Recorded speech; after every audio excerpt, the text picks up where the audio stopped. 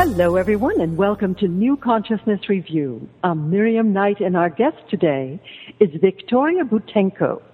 She is the award-winning author of Green for Life, Green Smoothie Revolution, Raw Family, 12 Steps to Raw Foods, and Raw Family Signature Dishes. A raw gourmet chef, teacher, inventor, researcher, and artist, Victoria is a mother of 3 and teaches classes on healthy living all over the world. And as a result of her teachings, millions of people are drinking green smoothies and eating raw food. Today, we'll also talk about her charming new book for children called Green Smoothie Magic. So welcome, Victoria. So glad you could join us. Thank you so much for having me. Well, you know, you have been advocating raw foods for a long time. I remember taking a raw cooking class for you here in Portland. I think it must have been 10 or 12 years ago. I'm wondering what changes you've seen in public attitudes towards food and eating during that time. I've seen, Miriam, that there are more people interested in healthy eating right now. However, the food industry also activated its effort to change our foods, the colors, the textures, and genetic basis of it. But people are becoming more and more educated, and they begin to understand how important it is to eat natural food, as natural as possible, rather than processed. Absolutely. They talk about when you go into the supermarket to just go around the periphery to visit just the natural food places, because I really sometimes feel that most of those supermarket shelves are a real food and nutrition desert. And you're doing your best to change that.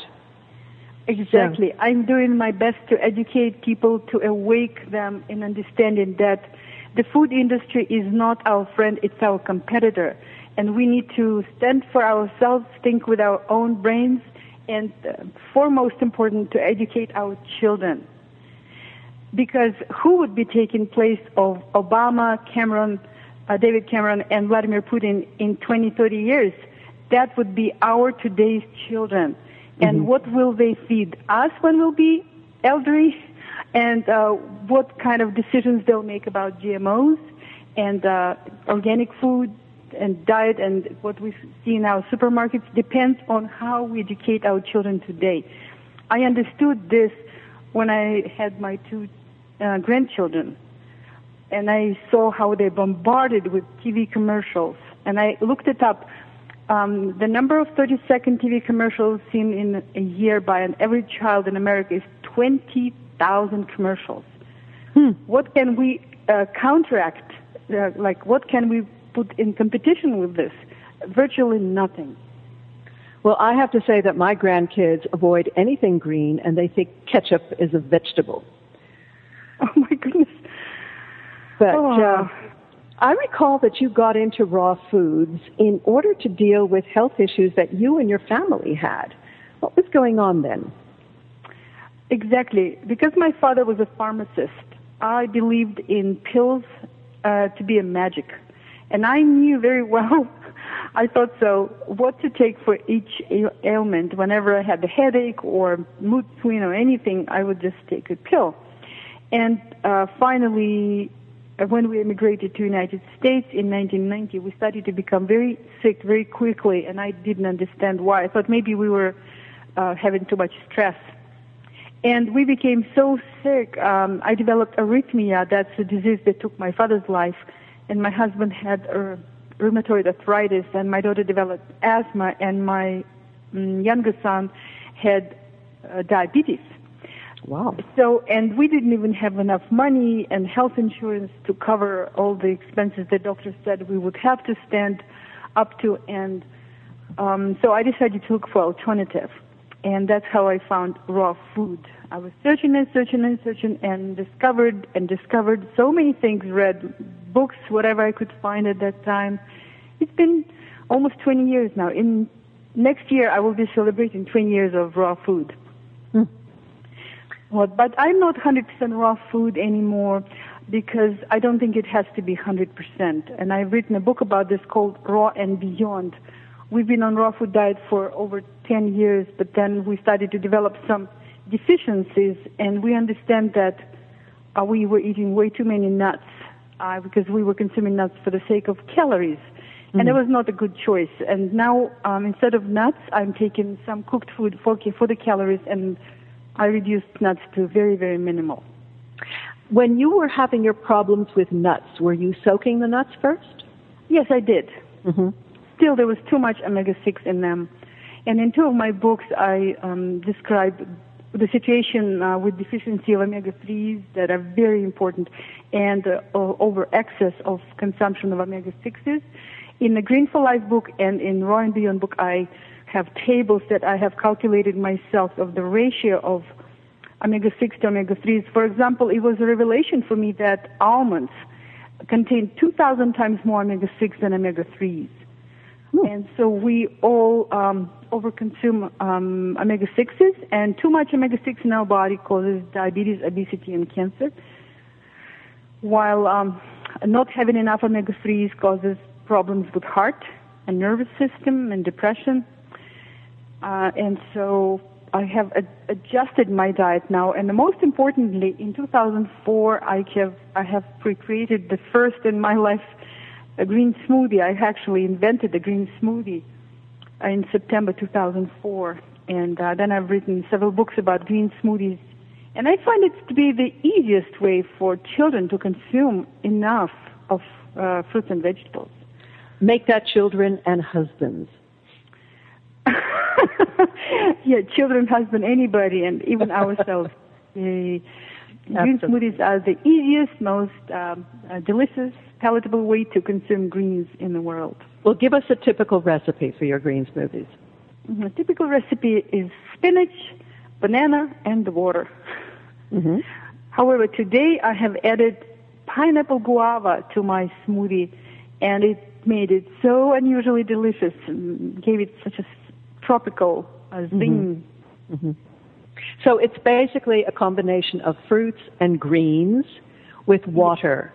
And you're using the fruits to essentially enhance the flavor of the greens and kind of slip them under the radar of children who turn their nose up at anything green. Yes. First of all, I call greens something that you can fold around your finger. So cucumber and cucumber is okay, but zucchini wouldn't be, or broccoli wouldn't be as good because they contain starch, and they could, when it blended with fruit, they might cause floating, like bloating.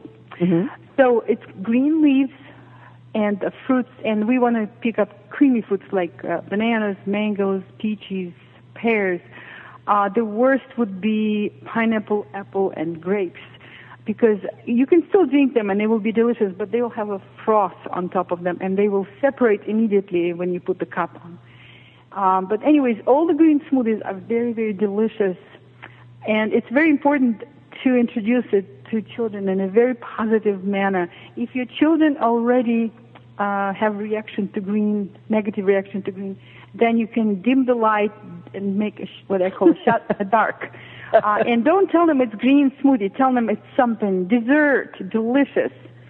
And when they try it and they say, wow, this is so good, then you can openly say that it's a green smoothie. Well, I often wished when I was a mother of young children that I could blindfold them during dinner, because all they had to do is look at something new that they didn't recognize and they would turn up their little noses. So you kind of based your approach to raw eating on the chimpanzee. Why is that? One time I was confused at what is the right way to eat, and I didn't understand why I developed deficiencies on what I was thinking was the best diet in the world, the raw food diet. And because there were so many conflicting theories, and the whole ocean of books that I've been reading, and I got more and more confused, I decided to find one animal or creature in the world that resembles humans genetically the most, and just to see what that animal eats, and to see if that gives us an idea. And out of all animals, I found the chimpanzees. They share 99.9% 5% of the same sequences of genes, not just genes, but sequences of genes with humans. Mm-hmm. And not that I'm saying that we are the same species, but I'm saying that if we have so many genes in common, can our diet be 99.4% similar? And when I looked at the diet, I was shocked to see that half of the chimpanzee diet consists of fruit, which was not a surprise to me, but then in the other 40% was green leaves. And then a little bit of insects, a little bit of bark and pith and seeds. That's all. So the greens, I was totally amazed. And I calculated that based on that ratio, we're supposed to eat anywhere from half a pound to 1 pound of greens per day. So if we eat them in the form of a salad, that has to be a pound of greens per day. If you blend it, it's enough to have half a pound, because when you blend them, the body absorbs them more completely. Mm-hmm. They become more bioavailable because you break the cellular structure. Exactly. Mm-hmm. Because you break the cell wall, and from the inside of the cell, your body can absorb that nutritious substance, the life juice. Well, to play the devil's advocate, actually, I was reading a study done by Jane Goodall in Tanzania, who observed that chimpanzees actually may kill and eat more than 150 small animals each year, such as monkeys, wild pigs, and antelopes. And in fact, hominids, the hunter-gatherer, has been eating meat for 2.5 million years. So why do you feel so strongly that we should move to a more vegetarian diet? Well, first of all, in her books, Jane Goodall said that the chimpanzees mostly kill meat. It's like a hunting game, like protecting the territories, boundaries. And secondly, I don't say anymore that everybody in the world should be 100% vegan. Mm-hmm. Because I could constantly look for more interesting way of learning about food. And last years, I've been visiting the territories on our planet that have clusters of centenarians, people who are over 100 years old. And for example, in July of 2013, my two children and I visited northern Siberia, where there are 80 centenarians per 1,000 people over 60. So there's a very, very high concentration of centenarians living there. In the area where there is permanent frost, where nothing but grass grows, it's in tundra, you have to build houses on stilts because it's a permanent frost. And so these people are eating mostly animal food, and they still live to be 105, 115 years old. So I think that it still needs to be more research done. There has to be more scientific studies because it's a mystery. This trip made lots of holes in all of my theories. And mm-hmm. I understand that we want to be humans and everything, but there are some facts that we cannot overrun by just saying, well, let's just not eat, let's not just not hurt animals. With this, I'm not promoting eating animals. I'm vegan except of honey right now. But I think that I am nobody to tell everybody in the world that they need to eat fruits and vegetables. It has to be more studies done. Maybe that the closer people live to equator, they must be vegetarians. The further they live from equator and the less they have sunshine and the less vegetation they have, maybe they have to include some high quality, some pieces of animal foods in the diet. But it's just my theory. I am nobody to tell you. Mm-hmm. Well, that makes a lot of sense because some of the critical vitamins like vitamin A, vitamin D are fat soluble. Not only this, there are also, in the very last few years, the scientists discovered things like vitamin K2 mm-hmm. and certain, like choline and certain vitamins, certain nutrients that are crucial, and unless people live in lots of sunshine, it's very hard for them for the body to create that or to get this from anywhere. So as I say, it has to be, we need to have more information to make any decisions. But I'm lucky to live in the sunny southern Oregon, 15 miles from the California border, so I don't have that problem. But if I will have to move to live to Iceland or Norway or northern Siberia, I think I will have to change my attitude to that. Otherwise, I will very quickly extinct or something. Mm-hmm, mm-hmm. Actually, you just have to move 4 hours north to Portland in the winter, and you have the same problem. Yeah, well, Portland is still pretty south in comparison to places where there's 6 months of the year is darkness. Yeah, very true. Very true. Yeah. Now, what are the differences between your smoothies and perhaps juices made from the same ingredients? There are many differences. I don't really say that juice is not good for you or there's no place for juice, and I like juice, especially in the summer myself. However, you cannot really feel sustained with the juice. As soon as I drink juice, within 20 minutes I feel hungry because it doesn't have fiber in it. And when you consume smoothie, it's more like a complete meal, and it sustains you for 3-4 hours easily. Also, antioxidants are located in the fiber. So whenever you remove the fiber, that's why the juice becomes brown and bitter very quickly. It oxidizes much faster. And if you drink it in the form of smoothie, the smoothie could stay up to 3 days in the fridge and still be bright green, and it doesn't change the quality of it. Although fresh, of course, is always better. But I mean, I often make smoothie, and I drink it during the day or even next morning. You cannot do it with juice; it will be absolutely non-edible. And I think we also need fiber. Fiber is essential for elimination because we live in a toxic world. Oh gosh, you don't even know how many toxins we have, even in our tap water, until you one time take your water and distill it and see and smell all of this gunk that is in that distiller. It's amazing. It's dark brown residue there with the multiple kind of a drug smell and chlorine and bromine and who knows what.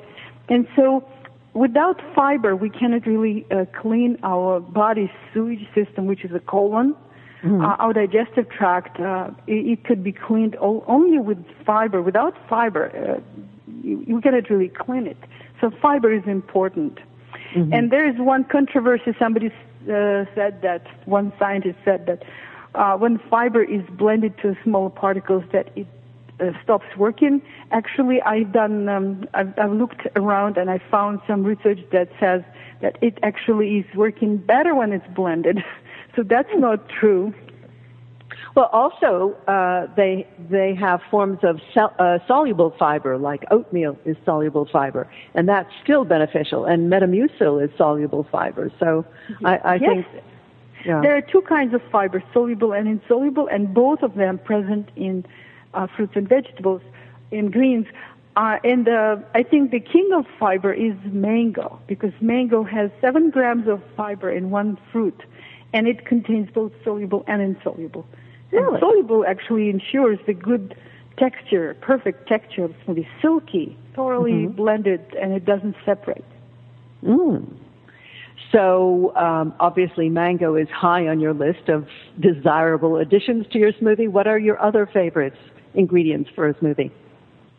Well, currently I'm using lots of persimmons. They're excellent for smoothie. And of course you have to look for ripe persimmon or fuyu persimmons, otherwise they're astringent. I have to tell you that the quality of produce in the United States is not the best in the world. Even in Canada it is better.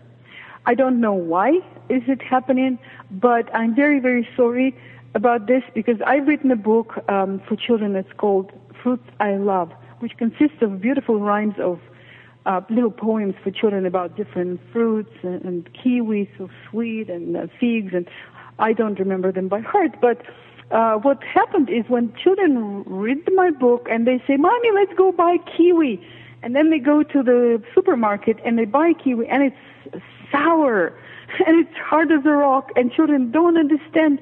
Is this author lying when she says that kiwi is sweet and soft? And it's like so common that, for example, even 20 years ago when I first came to America, I remember the apples had different flavor, different texture, and different names.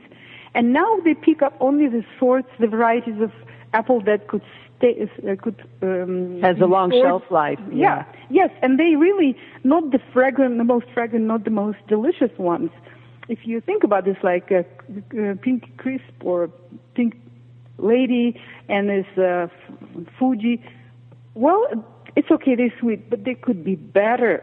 Mm-hmm. And again, you go to Canada, you eat that Macintosh and others that you cannot find them anymore in the United States. And so, I first of all, I say you have to find what is ripe and what is organically grown. We don't need those pesticides in our bodies, and preferably non-GMO. I cannot believe we missed voting for GMO labeling in Oregon. I just don't understand how it could happen. So we do need to choose the best quality, and we need to teach our children that fresh produce has to be high quality, and it's our health. I was even introducing green smoothies in Russian tundra in Siberia, and people loved it because we were just cutting grass, and we were blending apples, crab apples with grass, and making our green smoothies there, and they loved it.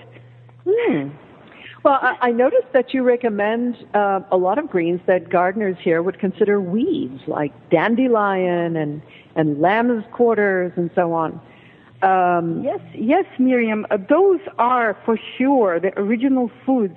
Those are for sure the foods that are non-GMO, and they're organic, and they're free. And what could be better during the time of recession? That's free food, abundance of it. Yes. You do caution that people should absolutely know what they're picking before they put it in their blender. Absolutely. You need to figure out what you're eating. I always recommend that you learn a dozen of well-known weeds such as dandelions or chamomile or clover that you know beyond doubt what it is. But it's necessary. We need to learn that, and we need to teach our children. Today's children know the difference between smartphone and iPhone, or between Mazda and Mercedes, but they cannot tell dandelion from clover. And I think if we move back to that direction, that will be very healthy, both for children and for us, again, because today's children are going to be taking care of us when we get older. We need to remember that. We depend on them. Let's teach our children. And there is no books for children. There's no high-quality books. When I've seen that there is really no books written for children about health, I decided I'm going to do some books, and I created 5 books. And because I'm a professional publisher, so I held a contest on the best artist, and I've created really nice stories, not preachy. I wanted them to be entertaining, and I've done 5 children's books, and I already received lots of comments from parents all over the world that their children, when they like to read it again and again, and after they read it, they ask the parents, "Let's go make green smoothie." Well, I must say that your latest book, The Green Smoothie Magic, is quite delightful. Thank you.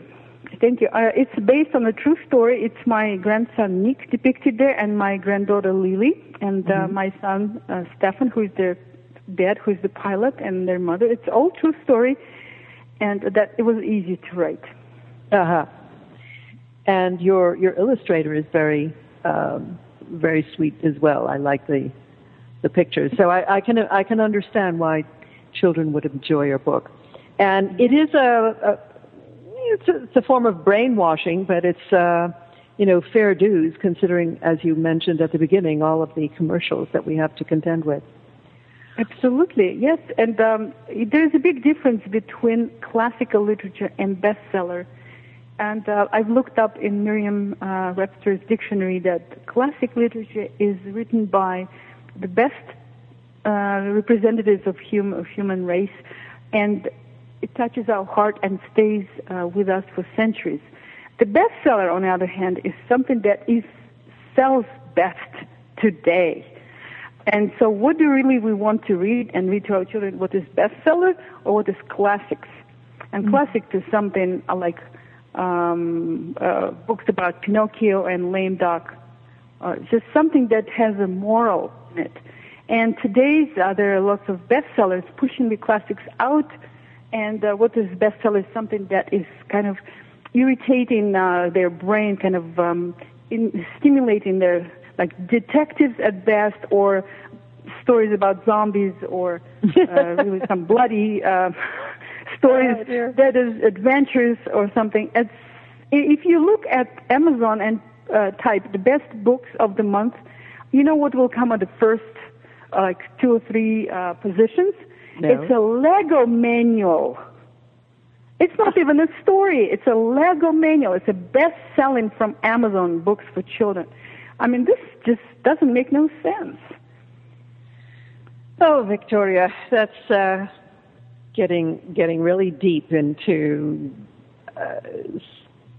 really, in a way, it's all connected. Yes. Because when you talk about fast foods and convenience foods instead of fresh, living, fresh from the market, local food that you prepare with love for your children, it really is a commentary on our civilization. I remember interviewing Mee McCormick a few weeks ago, and she said, I tell my children it's all right if they don't go to a few more, ballet classes and sports and things, but they stay at home with me in the kitchen and help prepare dinner and learn what family time is, learn what preparing food with love is all about. So I really welcome you and all of the writers who are urging us to wake up and go back to nourishing our bodies as well as our hearts and minds. Yes. We need to nourish our body. We need to understand that food is nourishment. We cannot possibly nourish our body with the macaroni and pasta or something, white bread. It has to be full of nutrients. We cannot even just take a big cheesecake and just put 1 strawberry on top. It has to be lots of strawberry with just a teaspoon of dessert on top. We have to nourish, and then also we need to detox. It's important. And nourishment and detox is the prescription for health. When you got sick, you started studying and taking your health into your own hands. It's taking responsibility for your own health and finding out why you got sick and how you can get better. So it really is incumbent upon all of us to make that investment in our own health and educate ourselves, like by reading books like yours. Thank you. Yes, and watching the animals in nature, how they behave, and see what works. For example, you don't have to believe me. You just drink 1 cup or 1 quart better of green smoothie every day for 2 weeks, and just see how you feel. And you begin to feel so wonderful that many people say, I didn't even know I could feel that good. This is the education. This is true education. And then you just keep going with this, or you just go back to being sick. Now, nutrition is, Now, you do recommend rotating the greens in your smoothie from day to day. Why is that? Yes. Greens are the most nutritious part of nature. And nature has its own ways of preventing extinction. If nature didn't put a little bit of poison in each green leaf, then the deer would come and eat the entire lilac plant, or then go and eat the entire some other bush, and it will extinct. Because nature put a little bit of alkaloids, tiny, it's a minute amount, it's a homeopathic amount of alkaloids in every little green leaf. Then when you watch the goat or cow or horse, they don't eat the whole plant. They eat a nibble of one and go to another. They constantly rotate. This way we cannot be poisoned and the nature stays safe. So for this reason, I say rotate at least 7 greens. For example, use spinach today in your smoothie, then tomorrow use kale, then next day use chard, and next day use parsley, and so on. And then you can go back to spinach. Mm-hmm. And because spinach has a little bit of nicotine in it, it's alkaloid nicotine, and parsley has a little bit of arsenic. But again, those are minute amount, and if you just eat a smoothie with parsley, it's not going to hurt you. But if you'll be using only parsley for 6 months, it will accumulate, and then you'll begin to feel like frost bites and tingling in your fingers. That's the first symptom of slightly being poisoned. For this reason, I just urge and recommend, please rotate your greens. But you don't have to rotate your fruit. Fruits don't ever have any poison in them because fruits are for us. Can you believe it? Plants create fruit so we can help them spread the seeds. And that is why only when the seeds are ripe, the fruit becomes fragrant, bright colored, and sweet. Mm-hmm. Yes, I've noticed that our slugs know exactly the point at which the fruits and vegetables are ripe. Oh, the slugs is a good sign. That means that your fruit is not toxic. Somehow that is a very little consolation, I'm afraid. Well, it's important that if you see the occasionally worm or bug in your fruit, that's a good sign. Uh-huh. When you see no bugs, no insects, even no fruit flies, that's a bad sign. You shouldn't eat that fruit. Yeah, interesting. Now, I remember a few months ago reading an article by Michio Kaku, I think, mm-hmm. about genetically modified forests, mm-hmm. where they were creating, because they're connected down through the root system, they were actually creating deserts where no living thing was able to survive. All mm-hmm. of the bugs, the microorganisms, all died off. Yes. And it's a frightening prospect because you're killing the whole ecosystem around it in this kind of blinkered approach to timber. We have to understand that we are connected to each other, to the ecosystem. Yes. We're part of a whole. Mm-hmm. Oh. Yes, exactly. I just remember an anecdote I heard. The man prays to God and he says, "God, I have created my own humans from dirt." And God looks back at the human and says, "Get your own dirt." Very good. Oh, my goodness. So, Victoria, where do people go to find out more about your appearances, your work? To get my books, very easy. You go to Amazon. It has all of my books. And appearances, rawfamily.com. Thank you for asking. Rawfamily.com. Very good. Okay. So, what would you like to leave our listeners with? Some words of wisdom. Don't trust anybody. Think for yourself and follow your heart. Ah, very nice. Very nice. And don't forget your green smoothies. Enjoy your green smoothies. Make one today, and then you'll never stop. If it doesn't taste good, go to our Botenko Films on YouTube, and Valia has created a movie said, "How to Make Green Smoothie Good Every Time." Well, I actually have a poster of your green smoothies up on my refrigerator. I've had it there for years. Well, that's helpful. Yep. Yep. So remember therawfamily.com? Rawfamily.com. Rawfamily.com. Rawfamily.com. Yes. Okay. Well, we've been speaking with Victoria Butenko. She's the author of Raw and Beyond and the author of Green Smoothie Magic. Victoria, thank you so much for being with us today. Oh, Miriam, thank you so much for having me. Everybody enjoy your green smoothies. Bye-bye. Bye-bye. And now we move from green smoothie magic to the magic of quantum jumps. Our next guest, Cynthia Sue Larson, presents a radical new scientific paradigm that is gaining traction, namely that we exist in an interconnected holographic multiverse in which we literally jump from one parallel universe to another. Cynthia has a BA in physics from Berkeley and an MBA.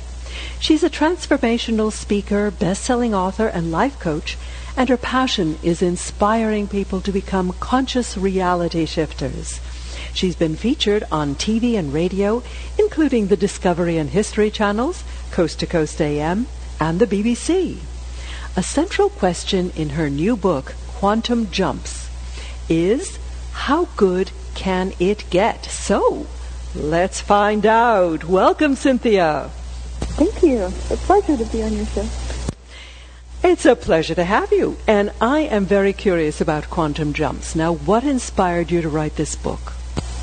Well, that's a great question. I've been fascinated for a long time, actually more than 10 years, with the concept about consciousness changing the physical world. And I've been receiving reports from around the world from people who've noticed synchronicities and spontaneous remission of disease and just really weird coincidences and things appearing and disappearing, all kinds of what you might call reality shifts.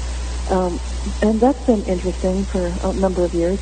But what really caught my attention just in the last year or two was a number of scientific studies that were coming out with evidence that shows that the quantum effects that we often see in the realm of the very, very small, where quantum particles can do strange things like act like they're connected with one another when they're separated by a great distance.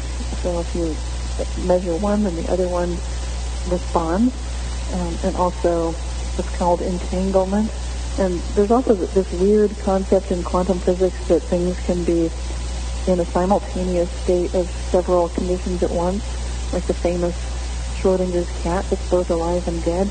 And what's been happening recently, just in the last few years, is that thanks to a big gold rush to build the first quantum computers, there have been scientific laboratory demonstrations of quantum effects on a macroscopic scale, so that we now have diamonds that you can hold in your hands that can be entangled with one another. Really? Yes. So this is the kind of thing that really caught my attention, and I thought, okay, now if that's happening, this is very much like saying that what happens in Vegas doesn't stay in Vegas. In other words, and that is kind of true. It used to be like, oh, what happens in Vegas stays in Vegas, and that's like what happens in the quantum realm stays in the quantum realm. Well, not so fast. Actually, we're now seeing evidence of quantum phenomena all the way to the very, very largest scale in the universe. So when we do astronomy, we have to account for quantum effects in astronomy. So, in other words, we're looking at the possibility of many parallel universes existing outside our own, and we're finding evidence of that. Just when we look at the cosmic background radiation of the Big Bang, we can see evidence of other gravitational bodies outside of our universe. So, and that's just one of a couple of ways, or several ways, that it looks like we do not exist in just the only universe that's here. Now, people are using the word quantum as kind of a shorthand to mean a multitude of things. And to the best of my knowledge, a quantum means the smallest possible measurement of a piece of reality. Right. The original idea, exactly. So how is it being used in the expanded sense? Well, the expanded sense is, what does it mean to be that quantum particle that when you, it is indivisible, and so it is like the basic building, quote-unquote, block of nature. The trouble is it's not always there. Sometimes that quantum particle is not there. And so this is what quantum computers are being built on. We really have entered the quantum age because we have computers that can sit in a room now that can hold that superposition of states. They can be true and false at the same time. They can be spinning one way and the other at the same time. So these are quantum effects. And this is a big shock that happened about almost 100 years ago, a little more than 100 years ago, when these very strange behaviors of the quantum realm were first observed. They're strange in the sense that such things had not been officially noticed in our regular microscopic reality. However, I would put forward that a lot of intuitive people have been aware of things like synchronicity and so forth for much longer than just the last 100 years. And so we do see evidence of quantum effects all the time if you know what to look for. But scientifically, it's been a very challenging period of time, this last 100 years, to study things that are very strange to us, that actually defy even a regular way of studying things scientifically. So it's difficult for us to have an observer, for example, that does not mess with the experiment. Just the fact that you have the observer there is making a difference in the experiment, which we usually would think with most science before the quantum period that would not ever happen. But it's very much a standard process, and it's expected to happen when you run a quantum experiment. So the practical hypothesis. Yes. What's the point of all this? Exactly. Why do we care? Okay, we care because this is very exciting. The fact that we live in this wonderful universe that's connected to many other parallel universes. So it's not disconnected. It's not operating all on its own. Instead, you can think of it as every time you make a choice, you can literally jump to another reality. And sometimes you can feel when that's happening. You can feel that moment when you decide, you know what, I am going to get out of bed right now. I mean, it can be a simple decision. It doesn't have to be something world-shaking. Or you can decide, I am going to apply for that job. You can think of it as an act of will and then taking action on that decision. So anytime you have that kind of a quantum jump of awareness of another possibility that suddenly feels possible, and you've got that rush of energy that goes with it, and this is where it's very analogous to an actual quantum jump, the way physicists have always talked about it, where you go from one phase state to another with a burst of energy, and the quantum particle can jump from one level of excitation to another. We can get excited too. You know, people can feel that buzz of energy and make that jump. And this is really the key to the whole book, Quantum Jumps, is just realizing that if you have a sense of wanting to pull yourself up by the bootstraps, there are a lot of proven scientific experiments that show, and they're laboratory tested, that you can make that quantum jump by just doing a simple exercise. This book has dozens of them that usually just take a minute or two. So you can suddenly cheer yourself up, give yourself a burst of willpower, just a whole bunch of things that you might need to be able to do. Get smarter, be more emotionally understanding, feel better connected to the people in your life. So what I've done is I've taken not just the science of the fact that you can do these quantum jumps, but I've also just gone from there. I've taken another big jump forward and got chapters full of quantum jump starts. So you can actually really take this to the next level and start seeing where you'd like your life to go. So we have had many guests on the show, and there are many, many, many books that come across my desk that talk about synchronicities and about visualizations and about positive thinking. Now, it seems to me that what you're doing with your book is actually providing the scientific theory behind how and why this all works, and, dare I say, how to make it work better? Exactly. Yeah, that's a great way to summarize it. That's a really wonderful way to put that in perspective, because I do start out with a chapter that dives right into the physics. And if people feel like, oh gosh, I don't want to read that part, well then skip the first chapter. But for people that want to know, like, what is quantum? What does quantum jumps mean? What's going on with the science behind it? Why can you be so certain right now that we're living in the quantum age? Or how can you possibly understand these things unless you kind of read that kind of information? And I've done my best to make it fun. So I think of it a lot like you don't need to be a quantum mechanic to enjoy the benefits of quantum jumping, just like you don't need to be an automotive mechanic to enjoy driving a car.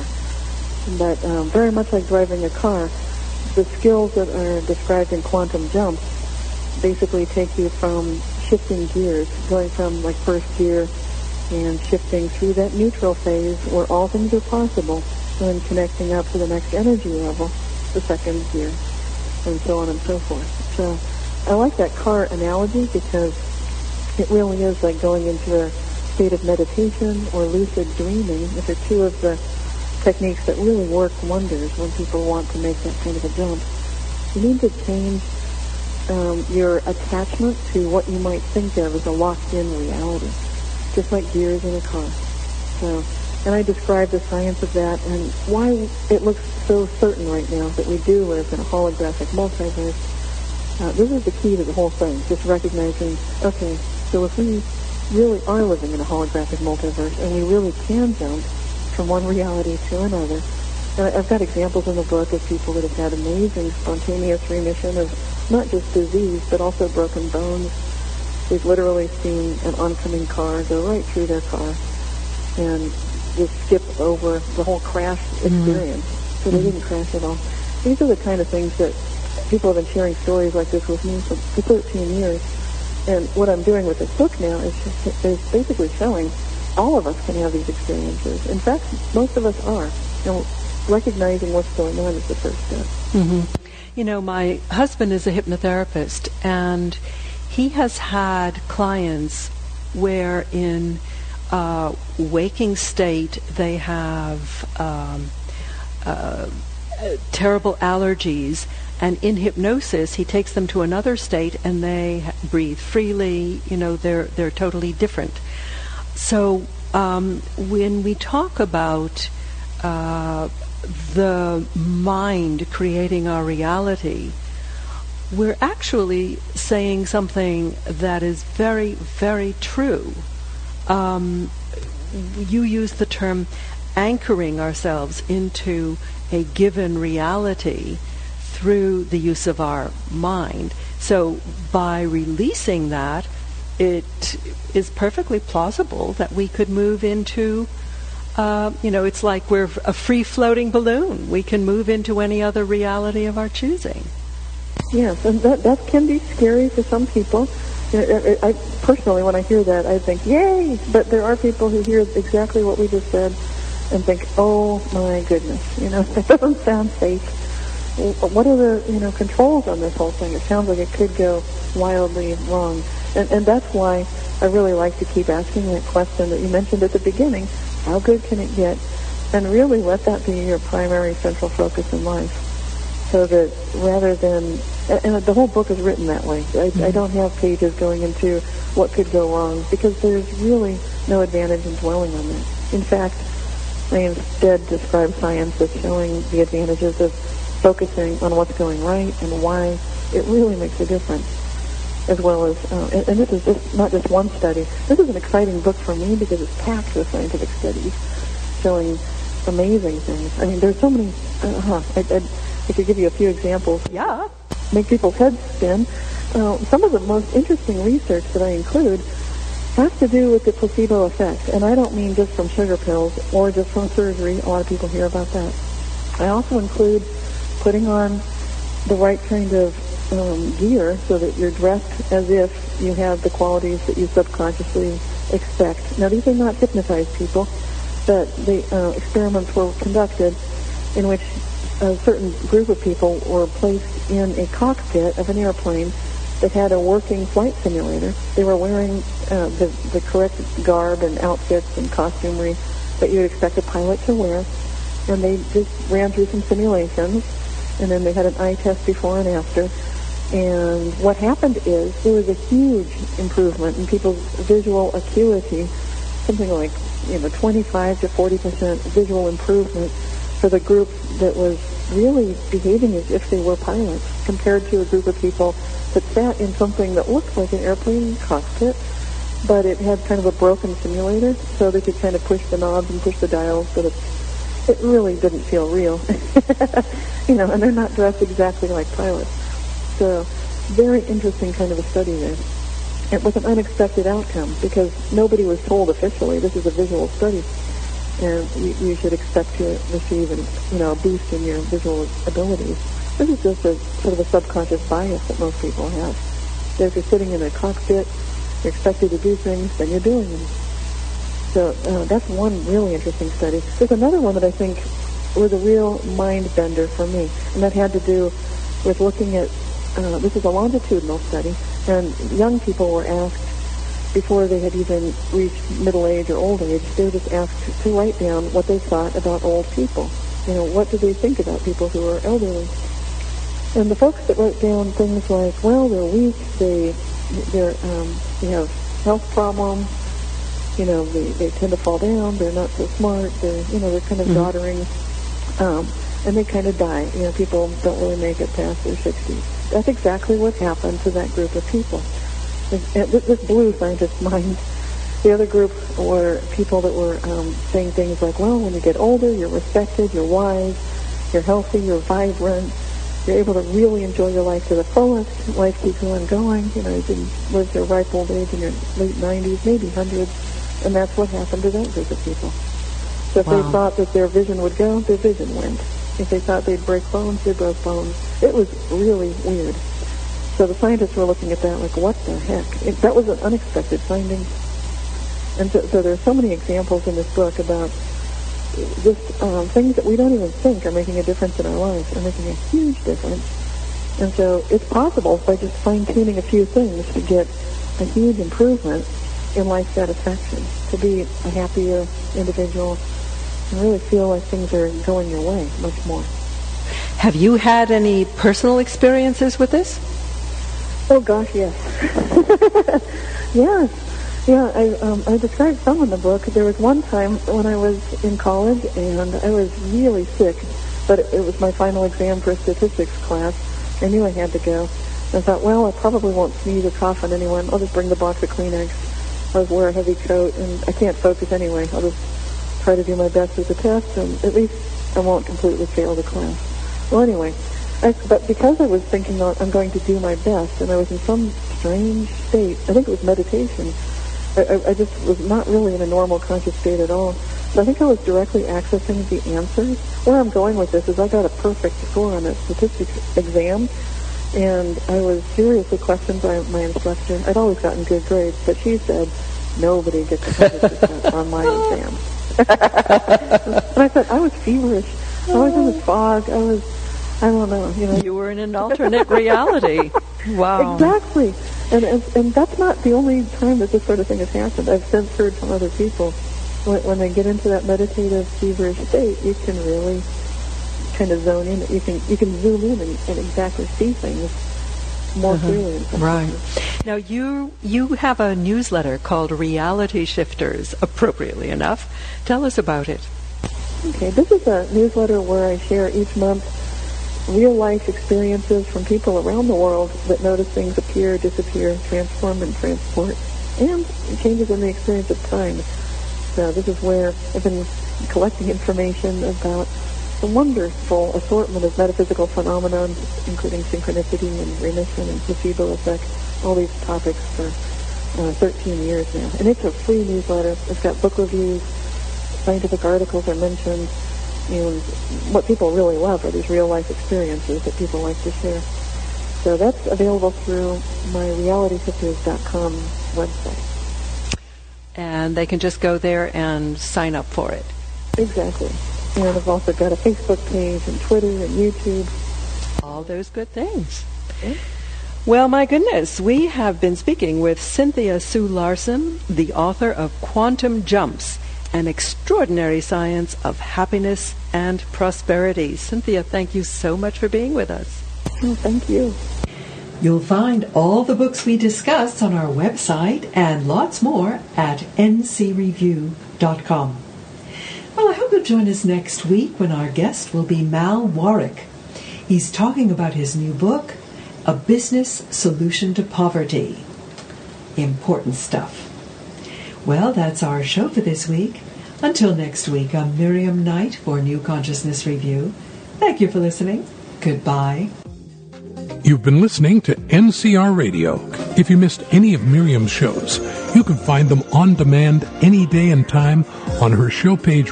You can also download podcasts to your iPhone and take these inspiring shows with you wherever and whenever you like. If you have a question or comment for Miriam, you can follow her on Facebook at facebook.com/NCR Review. That's facebook.com/NCR Review. Be sure and join us next week for more passionate and exciting guests on NCR.